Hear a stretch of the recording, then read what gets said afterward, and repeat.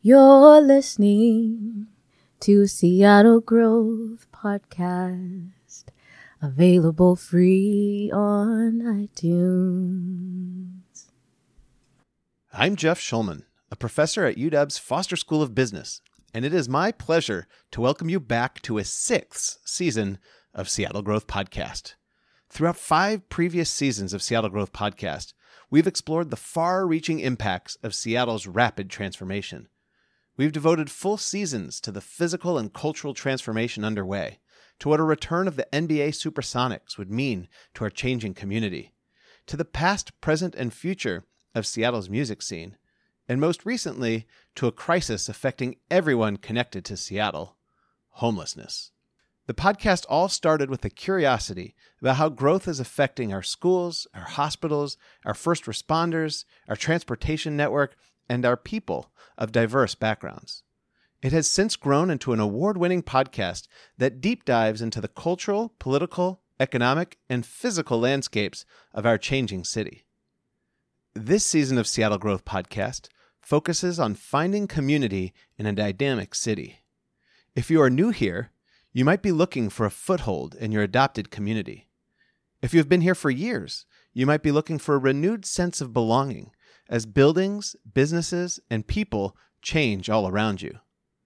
This season is going to spotlight some of the interesting people in Seattle who are building community and bringing people together. You'll hear from leaders in tech, comedy, music, art, dance, and even emergency preparation. If you are looking for a community that's right for you, you just might find it on this season of Seattle Growth Podcast. And if you are looking to build your own community, you will hear valuable lessons of how to start and nurture a group. Whether you've lived here your whole life or are just joining us in this fine city, you will learn about Seattle, how it was, how it is changing, and where it is going. In this first episode of Seattle Growth Podcast, I sit down with Brett Green and Red Russack, who started a tech meetup that has become the fastest growing monthly event group in meetup history. The conversation with the founders of New Tech Seattle about tech and Seattle's culture takes a surprising turn that you won't want to miss. I also sit down with Jane Richlovsky, a painter, educator, cultural space advocate, and accidental real estate developer. She's pioneered a fascinating artist-developer real estate venture that is building community in Pioneer Square. Before we get to these interviews, I want to invite you to the red carpet premiere of On the Brink on Sunday, June 9th. If you like Seattle Growth Podcast, you will love this cinematic story of history, hope, and determination. Archival images, music, and interviews tell a story of the past, present, and potential future of Seattle's Central District.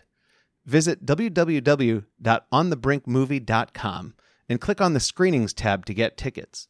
That's www.onthebrinkmovie.com and click on Screenings.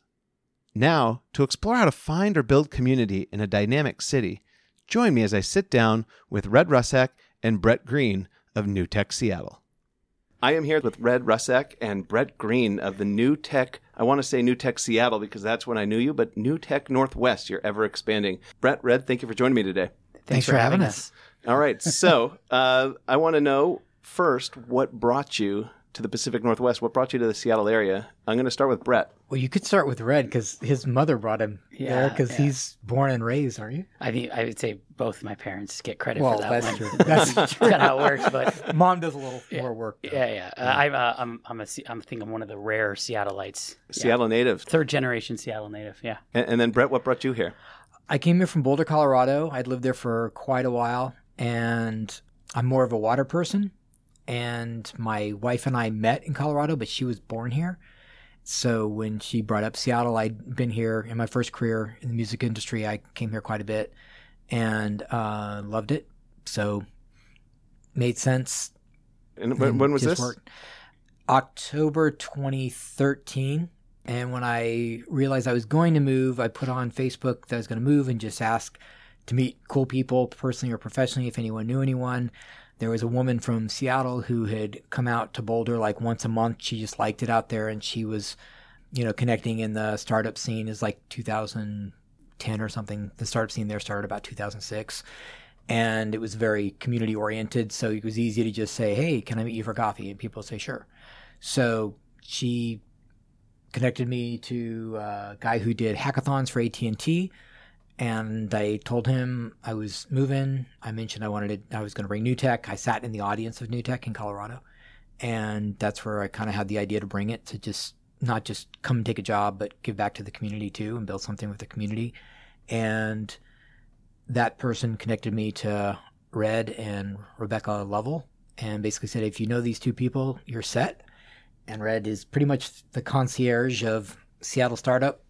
And he was right. And when I mentioned to Red that I was bringing New Tech, he said, it was originally started in New York. And he said, I've been to the one in, tell me if I do this wrong, but no, it's good. I believe he said, it was a while ago. I believe he said, I've been to the one in New York and it was awesome. I'm squatting on the name on Meetup and I don't know what to do. And I said, great, because I think I know what to do. And you know the people, so let's do this. So you came here in 2013 with an eye on bringing an established New Tech meetup that was established already in Colorado and previously in New York, and you wanted to bring that same excitement here to Seattle. Is that correct then? Yes. I was shocked nobody had done it. At the time when I brought it here, it had already been in San Francisco for 11 years. Okay. So it kind of blew my mind that nobody had done it. And go ahead. To be fair, Seattle had an ecosystem far before we were part of it. You know, in 2004, 2005, 2006, they had Seattle Tech meetups. Chuck and Gaurav, right, the names go together like Ben and Jerry. They created that initial event. There was records, like archives of it existing when Seattle 2.0, the company that was acquired by GeekWire before GeekWire became a thing in Seattle.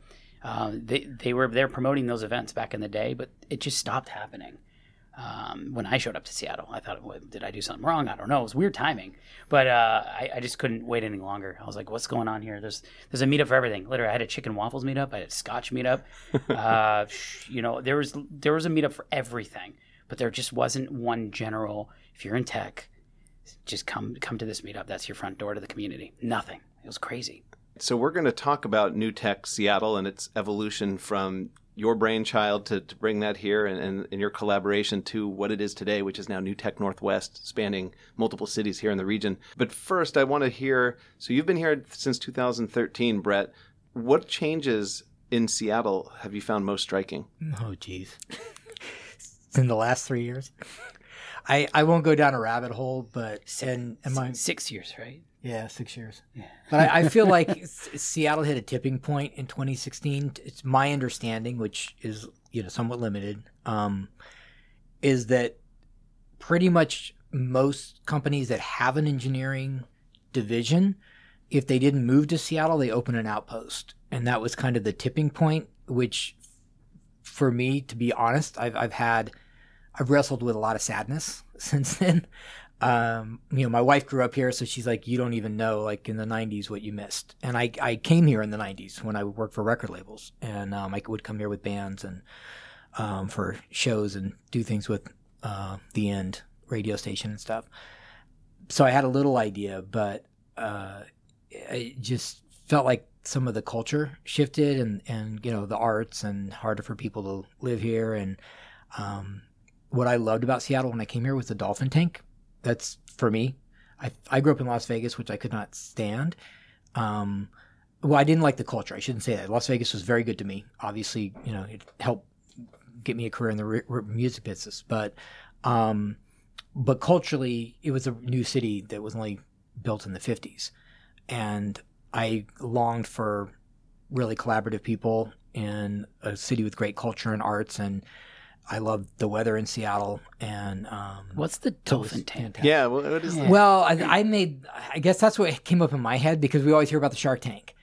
And one of the times right before when I decided I was going to move here, and I had come here a couple of times for some job interviews, I got on a plane from Denver, and from the time the plane landed to the time it taxied and opened the door, I saw 4 random acts of kindness. And I was like, those people aren't from Denver.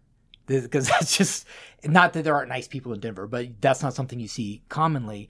And that was my first experience with Seattle. And even when I reached out about coming here, someone who I kind Gentle. of know, who I, had coffee with one time in Boulder. Brilliant. She connected me to a guy who didn't know me. He's like, oh, I'll get on Skype with you for an hour and talk. And he's like, oh, you need to talk to these two people. They both got on Skype with me for an hour to talk. And they were just community people that were cool. Okay. You know, it was not anybody trying to get something from somebody else. It was people creating cool stuff together. And I think the term needs to be rethought, though. Well, I don't. I'm picturing a show where everyone gets money.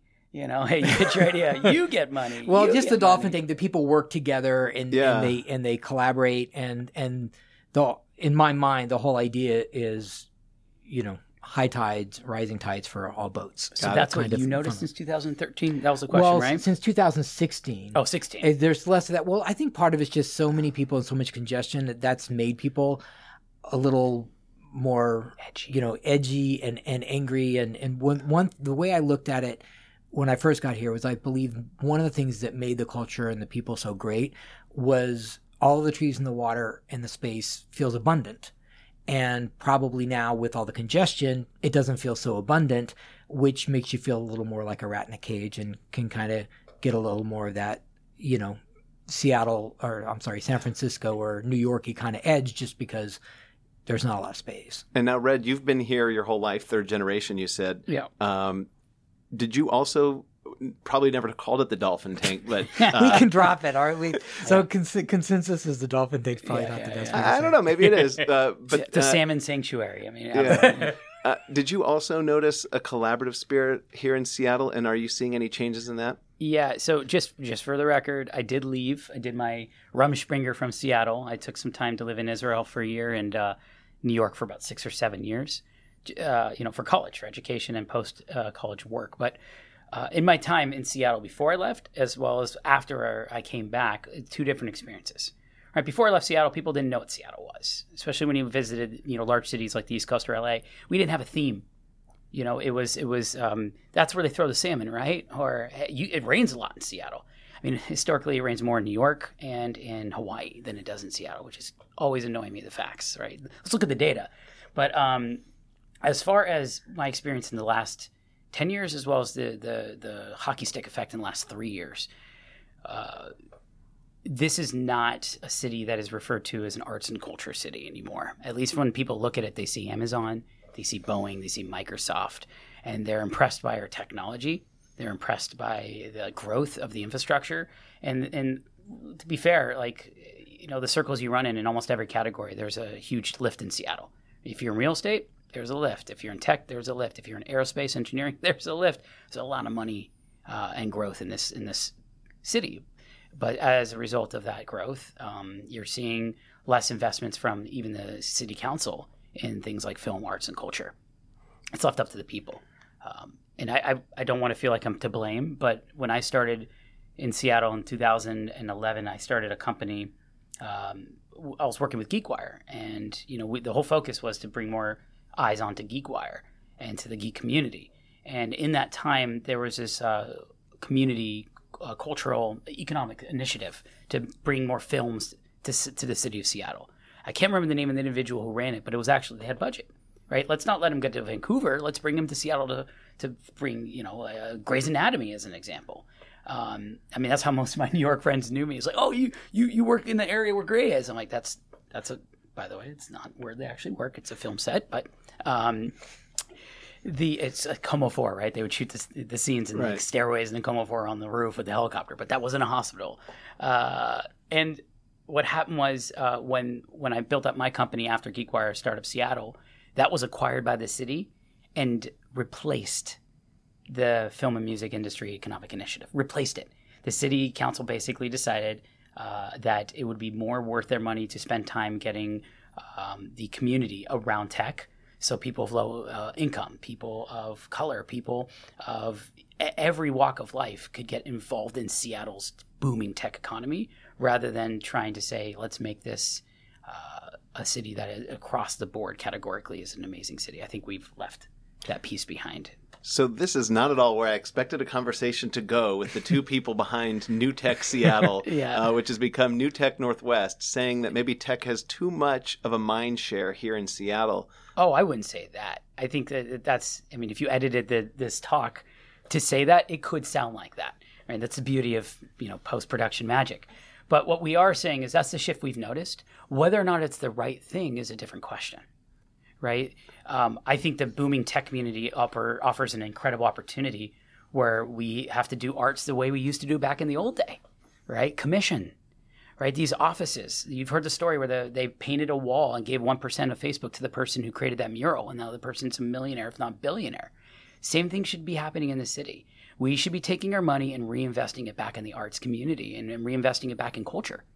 And that's not happening at the level it should. The last podcast we did was all about that, is taking the money from the fruits of the capitalistic labor and putting it back into the thing that makes us human. And that's what I was trying to go for with the theme. Is it's just the money's going to a different place, but that money can come right back. All it takes is the effort.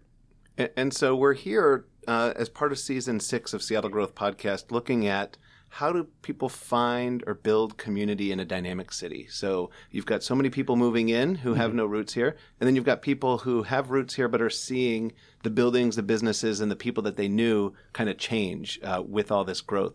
So I want to talk about New Tech Seattle.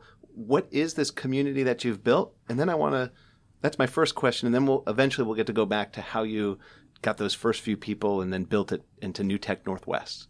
So what was New Tech Seattle? What was the vision originally? What were you trying to do to help build community? Well, the original vision was, which is still kind of the heart of what we do, is that there's a lot of great innovation.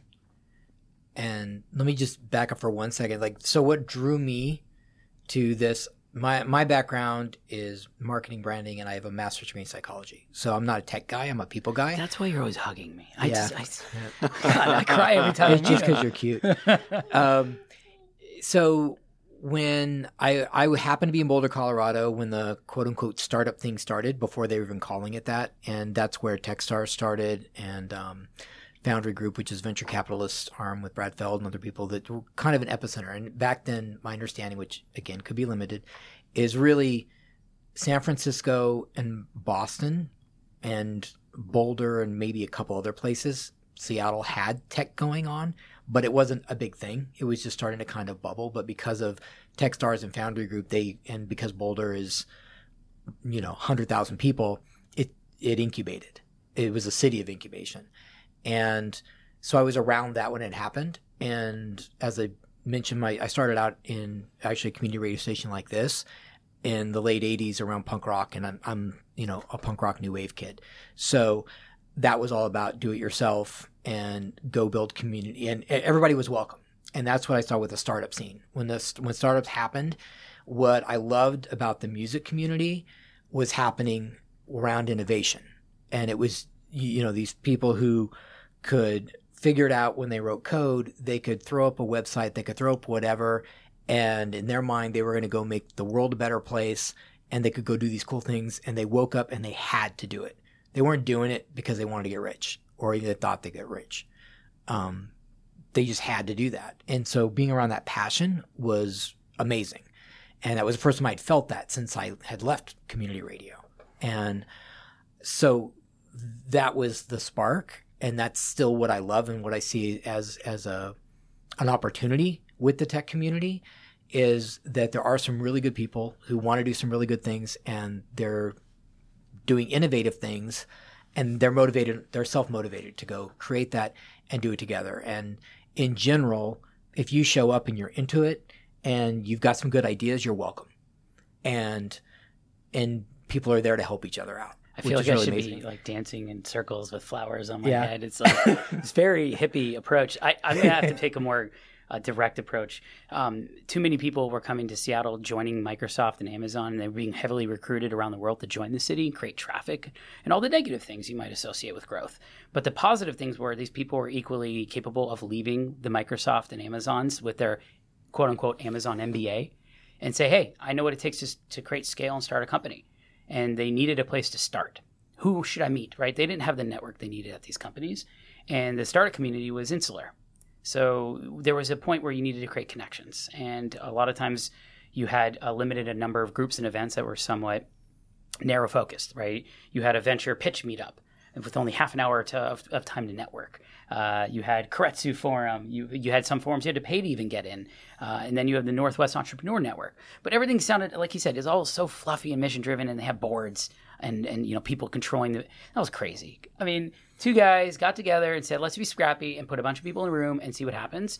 And we've been doing it for 6.5 years later. Right. And it's the same thing that we started at the beginning. Every single month, you can tell a friend, hey, there's a place for you if you're interested in joining the tech community. It's always going to be there. It's always going to be happening. And you can't manufacture the level of serendipity like you can at new tech. There's just no way to replicate it. It's 90% just showing up. So the general idea was to be an umbrella for all the silos. And the silo is just people are busy working on what they're working on. So we give people an opportunity. We don't expect people to come every month. If somebody comes 2 or 3 times a year, they're a regular. People are busy. They've got travel. They've got families. They've got all sorts of things going on. We do have the regulars that show up every month for the open bar. Nice. Yeah, we do have that. So for the listener it was really out there, just to bring people bar. together. It's beer and wine. Let's be clear. We're not here to get you wasted. We're here just to open the conversation up for those who might need some social juice. So walk me through what the first actions you took. So Brett came to you and said, let's do this. What are the first actions you took to get from one person in the room, 2 people in the room, 5 people in the room? Until we didn't do that. Yeah. So the whole idea when we first talked, as I said earlier, was I had an idea of what to do. He knew the people. And so the idea was, okay, well, as he said, we didn't create the ecosystem. The ecosystem was there. We wanted to pump up the ecosystem and, create more impact. So we looked at which organizations were already in existence trying to help the startup community. And we went to them and told them what we were going to do. Yep. We were, again, they were collaborative, but we were also confident because we could show them a website of Boulder New Tech. We could show them New York Tech Meetup and say, look, these things have been going on for years. This is what happens when they put 400 people in a room. We think we can do this. We'd like to do this. We think you'd probably like something like this in the community. If you're willing to help us out by sending an email out to your list to let them know we're going to do this, then if you want a table or something like that, whatever it is, we'll help you out. And so we went to places like Madrona and WTIA. And when, may rest in peace, pieces. And so we went to places like that where we got them. We did it really quick, actually, because I moved here in October. I needed to kind of get settled. And in January, we set the February date. Yeah. And in January, we went to these places and said, hey, we're doing this in February. Would you send an email out and, we'll see what happens. And our first event, we had 250 people. We had 5 sponsors. Oh, wow. Okay. Our second month, we had 350 people. And today is going to be our 7th annual event at UW, which when we went to Madrona, because Red knew them very well, they were very generous. And do you want to talk about how that happened? I mean, I less focus on the specifics, just because whoever's listening in, I don't want to kind of drown out the fact that it was perfect timing, right? We didn't need to partner with anybody to make it happen. There was an oil field of interest. We just needed to tap into it. We started putting it up on Meetup. That was a big play. Anyone who's listening, if you're thinking about tools to get your own company started, Meetup started, Meetup. Is that easy? We get the record for the fastest growing Meetup because we took an existing platform and applied it to a rich community. That's not rare. Usually you go on Meetup and there's too many events competing. We were the only one that did this on Meetup in Seattle. So it was amazing. We put it up on Meetup and everyone just signed up, and I had lists, right? Remember, my last company sold, so I already had thousands of people that recognized the Startup Seattle brand. So all we had to do was... Well, you still had Startup Seattle at that point. Yeah. You had not sold it to the city yet. You sold it like a year later. So there you go. I already had material. Yeah. Microsoft was funding me at the time also to just give me time and resources to support this. But it was easy. I mean, I hate to say it, but it was really easy. I give credit to Seattle. But that's so in your mind, this kind of sounds like overnight success. So this is how they always say there's no such thing as overnight success. Red already had Startup Seattle. Red was, I believe, running Startup Digest for Seattle. Yep. Red, like I said, when I was introduced to him, I talked to him. The guy said he's one of the 2 people to talk to. he already had credibility. He already had relationships built. He already had investment in the community. And so that was a foundation that was leverage for us to be able to start it out that way. Give me one or two lessons that somebody who's feeling lost in the city and wants to build a community, tell me one or two lessons that you've learned from building and growing NewTek to what it is that they could use, maybe whether it's for knitting or crochet or anything. But what are some general takeaways from your building NewTek? Yeah, if I were to write a book on how to start your own community, I wouldn't bother. I'd create a pamphlet. It'd be very short. One, go on Meetup, see what other people are doing. It's already a pre-existing platform with its own distribution.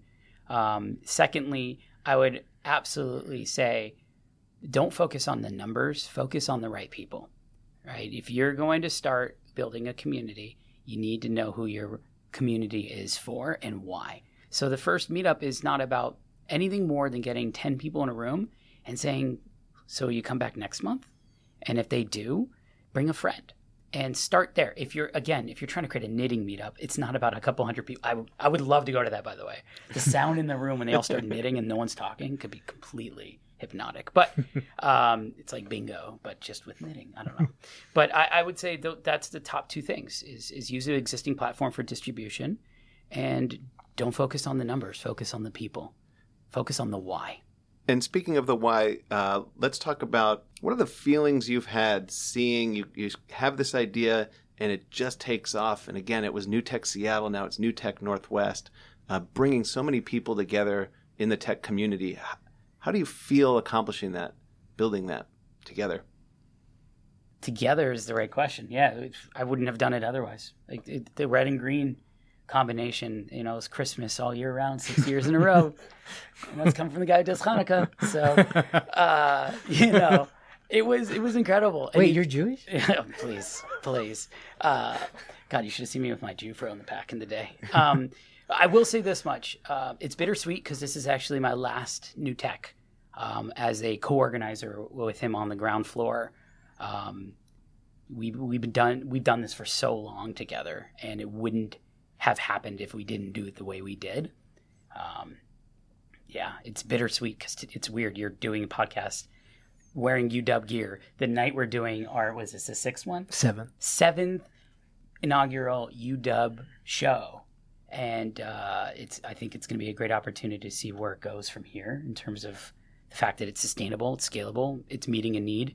And that need is no longer for me to stand on stage and fill the ego.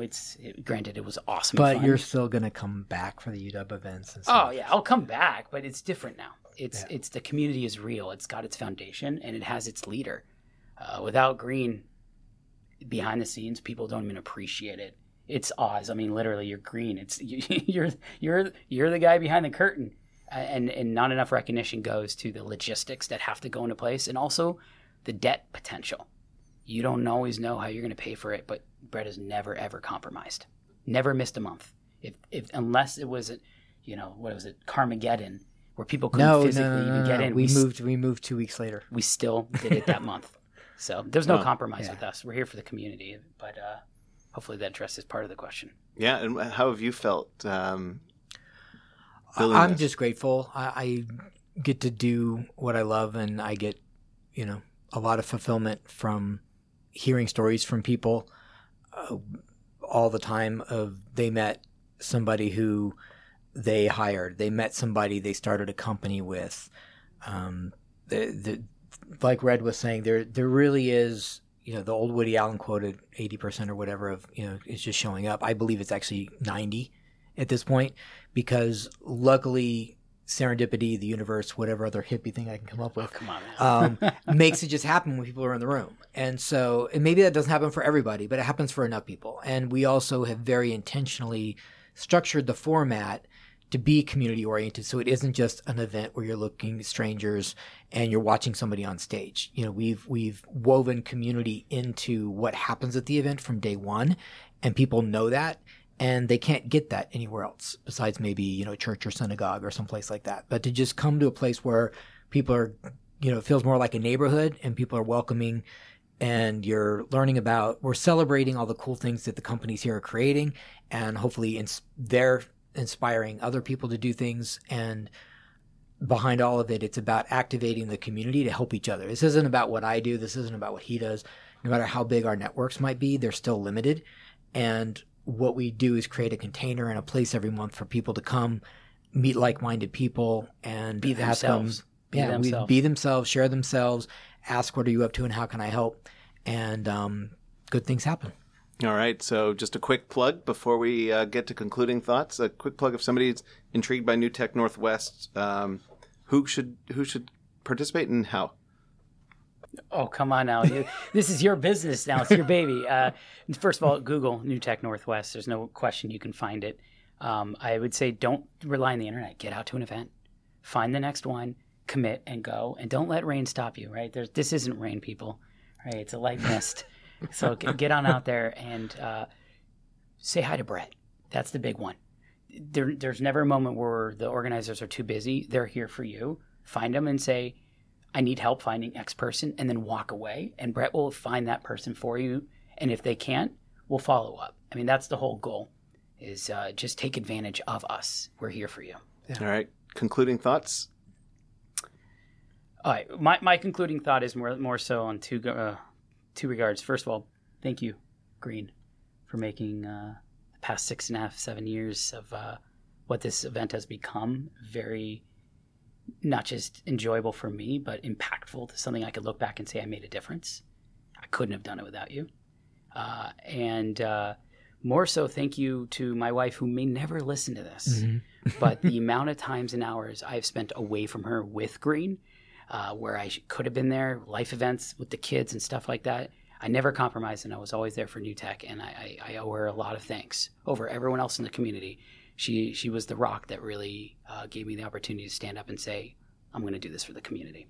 So, yeah, I got goosebumps. I don't know how you could top that. I just by reiterating it, I mean, my wife and his wife have been very, supportive and tolerant of it. And,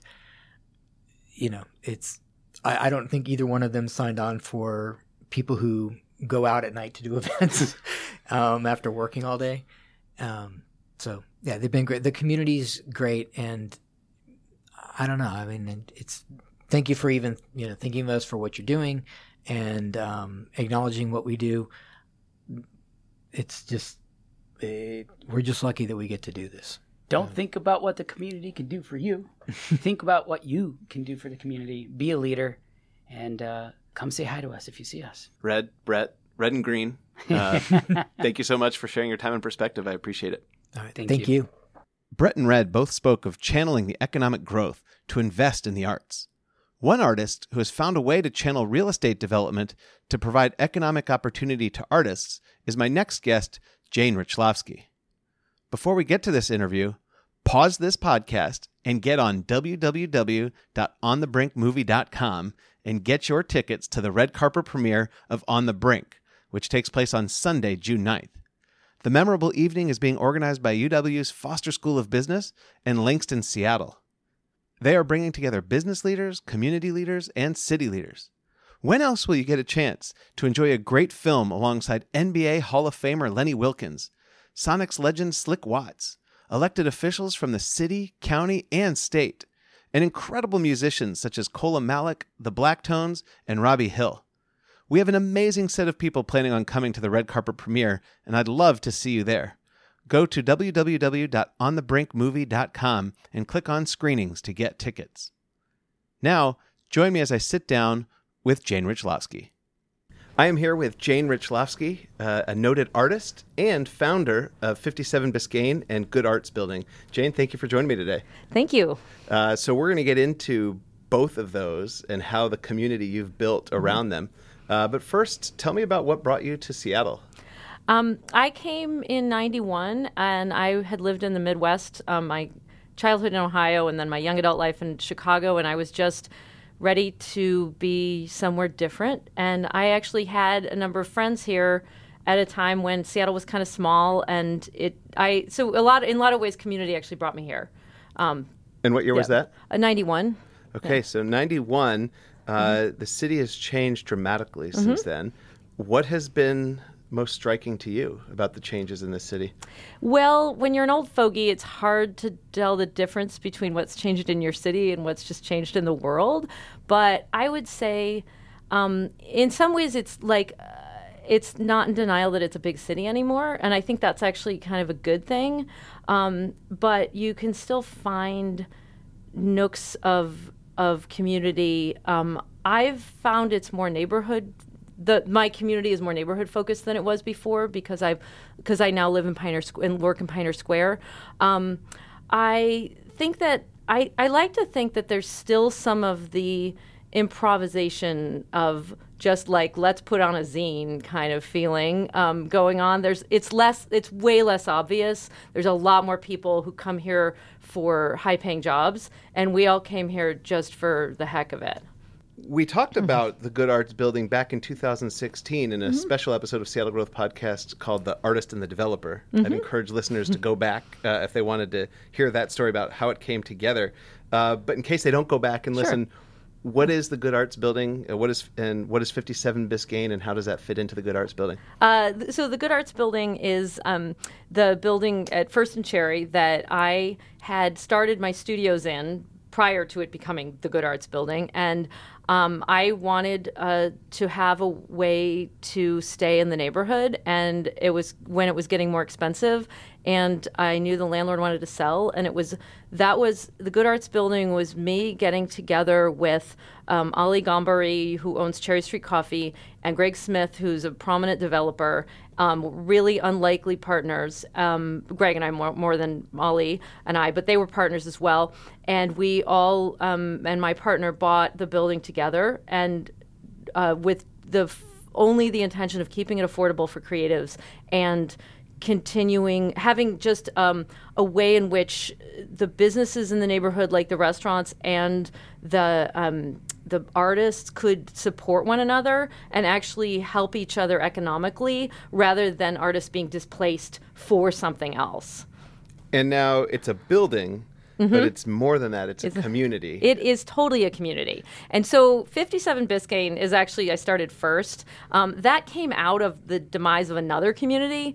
So I had an art studio at the old Western building on 619 Western in Pioneer Square that had been a kind of really improvisatory arts community for 30 years. And I had a studio in there for 10 years, and we had to, it was totally falling apart, and we had to leave because they were going to tunnel underneath it, and it was going to fall over. So I used my Department of Transportation funds from the tunnel to and got several other artists from there to pool our resources, and we started studios in this building that happened to have a vacant second floor that was this beautiful building at First and Cherry. We went from this kind of falling apart thing to actually taking over some former corporate offices.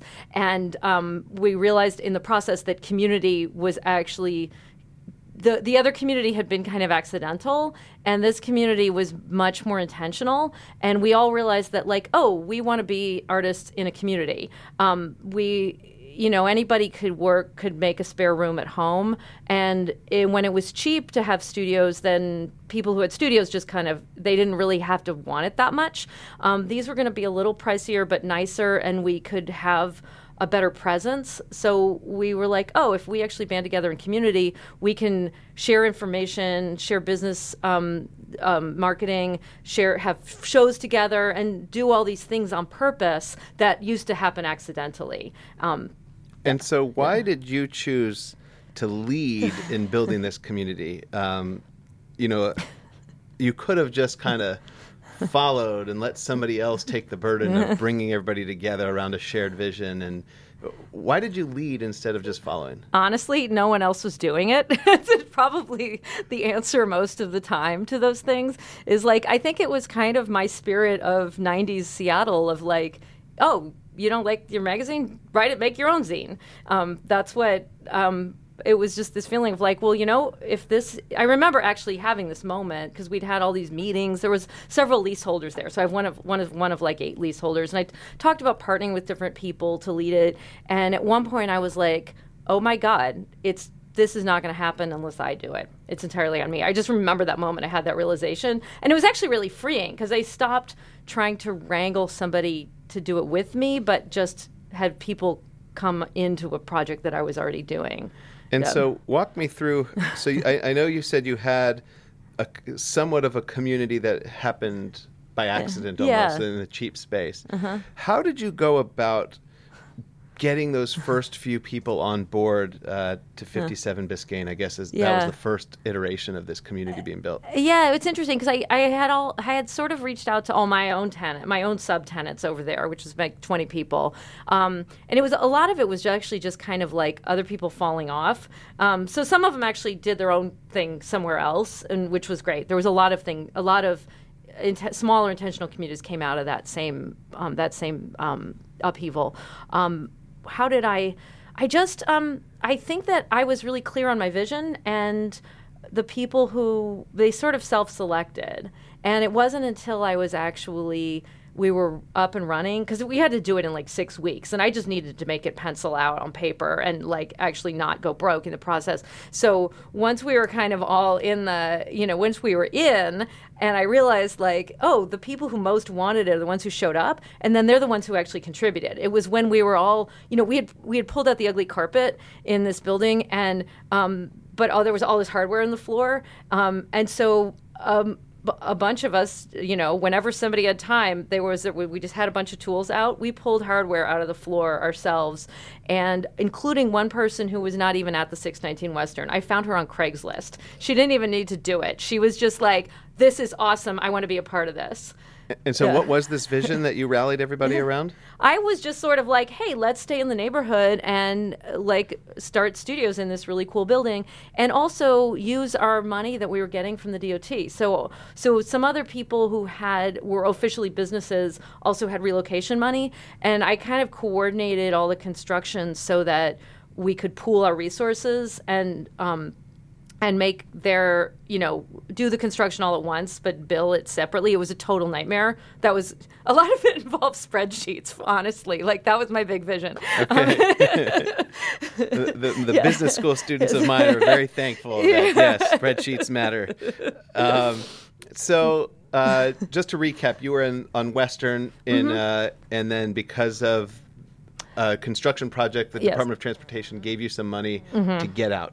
And you had to go, and you started from there to 57 Biscayne. Now you now have the whole building. Pretty much, yeah. So I kept, the studios the way they were at first, and I now own the whole building with 3 other people. Yep. Basically, my partner Steve and I are the kind of the arts gurus of it. The other 2 people are like, you guys do your thing. And so when the 3rd floor tenant moved out, we put in 13 more studios and an Airbnb to help subsidize it. And so now tell me about how many people are involved in the Good Arts Building Arts community, and what are the community activities? What brings you together? Okay, so there's 28 studios which have anywhere from 1 to 3 people in them upstairs. So there's like 30 some artists. There are 2 small retailers downstairs. There's a tailor, a master tailor, and a vintage menswear store. And then there's another art studio kind of squeezed in with them, because we just put artists wherever we could fit things. The building has weird nooks and crannies. So we're just like, we're using all available space. There is Cherry Street Coffee House, which is their beautiful anchor location. And I curate the art, the gallery. The Good Arts Gallery is the art that's in there, in one part of that. And then there's a bar called Bad Bishop Bar that just moved in around the corner. So it's kind of eclectic. So this next first Thursday, June 6th, we're having an open house. The studio, usually up at the studios, we initiate the open houses because it's Art Walk, and we've been doing Art Walk for a long time. We do it like twice a year. And then we let the other businesses know. And so we all kind of, there's a couple little back stairways and stuff. So we try to open all the parts of the building up together, and people can go to the bar. It helps the bar to be open on first Thursday. The men's store shows, she shows art too. And so it's kind of this weird nooks and crannies all crawling with art. So you've got nooks and crannies crawling with art. All started with a what am I going to do moment. Yes. That you were kicked out of your artist space. How have you felt seeing the fruits of your work, seeing this community come together, artists having a space in Pioneer Square, and also getting to know each other and the businesses that are connected to it? It's been great. It's really been great to see people step up. Because I have, now that we've expanded, I have all of these tenants who were not who don't have any memory of the 619 Western Building, and some of them knew about it, some of them didn't, but they still, I think they're coming from a different place, but they still are getting that it's a super valuable thing to have a community of artists that help each other out. It's been great also outside of it too, that there's other artists who call me to say, hey, I want to either start one or preserve the one I have. In fact, somebody else, a friend from the 619 Western Building who had also started studios, their building's up for sale. And he's like, hey, instead of saying, and this is what I feel like the fruits of my labor, is that normally I used to always have to hear artists whine about that and be like, oh, that's it, it's over, and be really super duper fatalistic. And this time he's like, hey, so we were getting together. We're going to start an LLC, and we want to figure out how to find a developer like you did and see if somebody wants to buy the building. And that is the fruits of my labor. Yeah. So if anybody wants to buy a building in between Soto and Georgetown on Airport Way, it's a good deal, and it's already got an awesome artist community in it. So give me a call. and so this is kind of tangential to building the community, but why on earth would a developer work with artists instead of maybe fancy condos or, farms now is what's happening in Georgetown? Well, the short answer is fun. The longer answer is that Greg is a developer who is like super invested in the community. He's from here. His family's been working on buildings in this for generations in this city, and he understood the character of Pioneer Square and the value of his other buildings in a lot of ways depended on a vital urban environment. And if you don't have if all of the small businesses, including artists, get priced out and all you have are chain stores, then in some ways your other stuff is just not as valuable. And that I think he recognized that.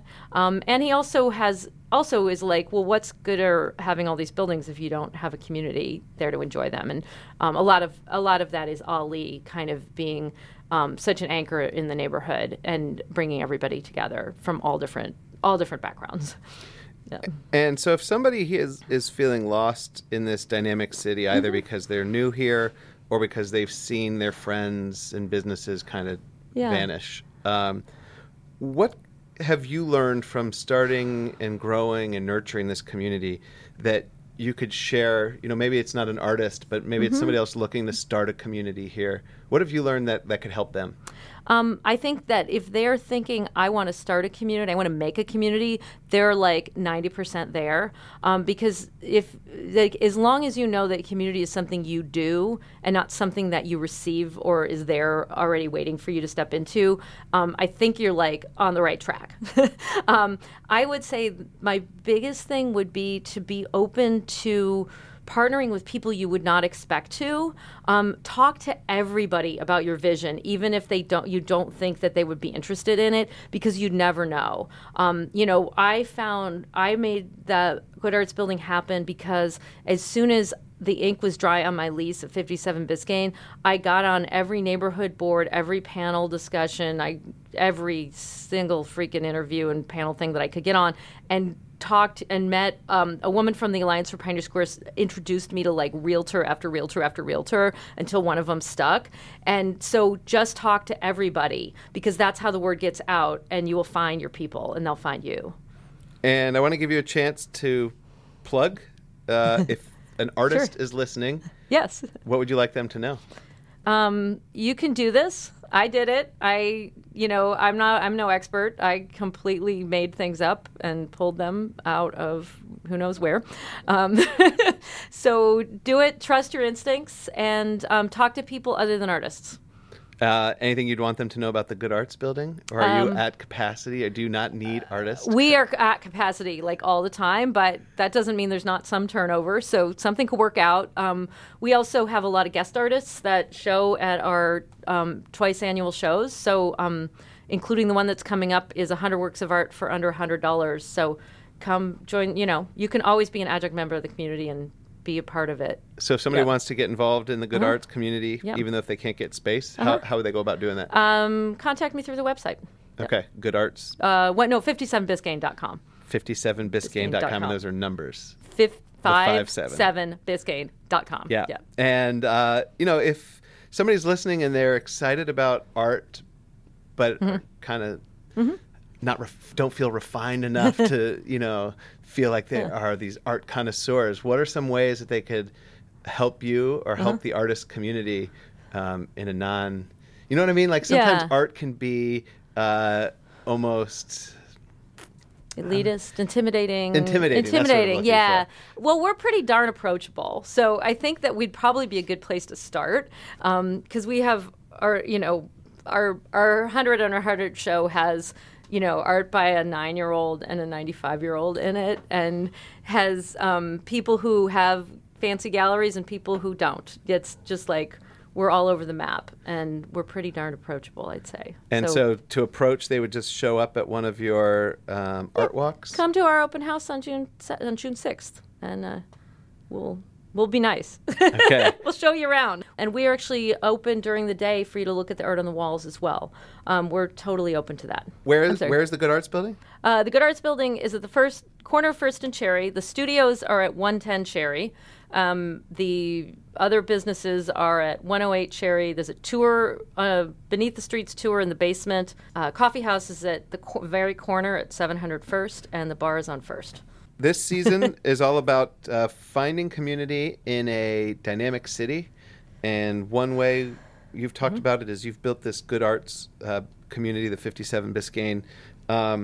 Any concluding thoughts on the topic or on your experiences? Just work with what you got. You got to work with what you got and who you got. Rather than holding, than being nostalgic for some, like I could possibly, I could be, and I'm not, nostalgic for, those freewheeling times at the 619 Western. They were so great. We were paying like 60 cents a square foot, and it was so crazy. Rather than being nostalgic, be like, okay, this is what we got instead. And there's advantages to that as well. So actually observe and look around you and see what the opportunities are. Jane, thank you very much for joining me today. I appreciate your time and perspective. Thank you so much for having me. It was great to talk to you again. That is all for today's episode of Seattle Growth Podcast. Now I want to hear from you. How are you building or finding community in this dynamic city? Reach out to me on Twitter @ProfSchulman to let me know. Or come tell me in person at the red carpet premiere of On the Brink on Sunday, June 9th at the historic Langston Hughes Performing Arts Institute. Head to www.onthebrinkmovie.com to get tickets. Next week, we again hear about community from the tech perspective and from the arts perspective. I sit down with Farah Abdallah, who shares a story of co-founding Seattle's chapter of Women in Product. And I also sit down with Kevin Sir, who founded the famously popular Timber Outdoor Music Festival and who also helps other musicians through his work on Artist Home. Before we close out this episode, I want to thank Pamela Burton for her help with the audio and Ed Cromer for his work on the UW Foster School of Business blog. I also want to acknowledge the lovely voice you heard at the introduction to this episode. That was the voice of Naomi Washira, a musician who appeared on Season 4 of Seattle Growth Podcast, which explored the past, present, and future of Seattle's music scene. I'm Jeff Schulman, and I thank you for joining me on this journey in the 6th season of Seattle Growth Podcast.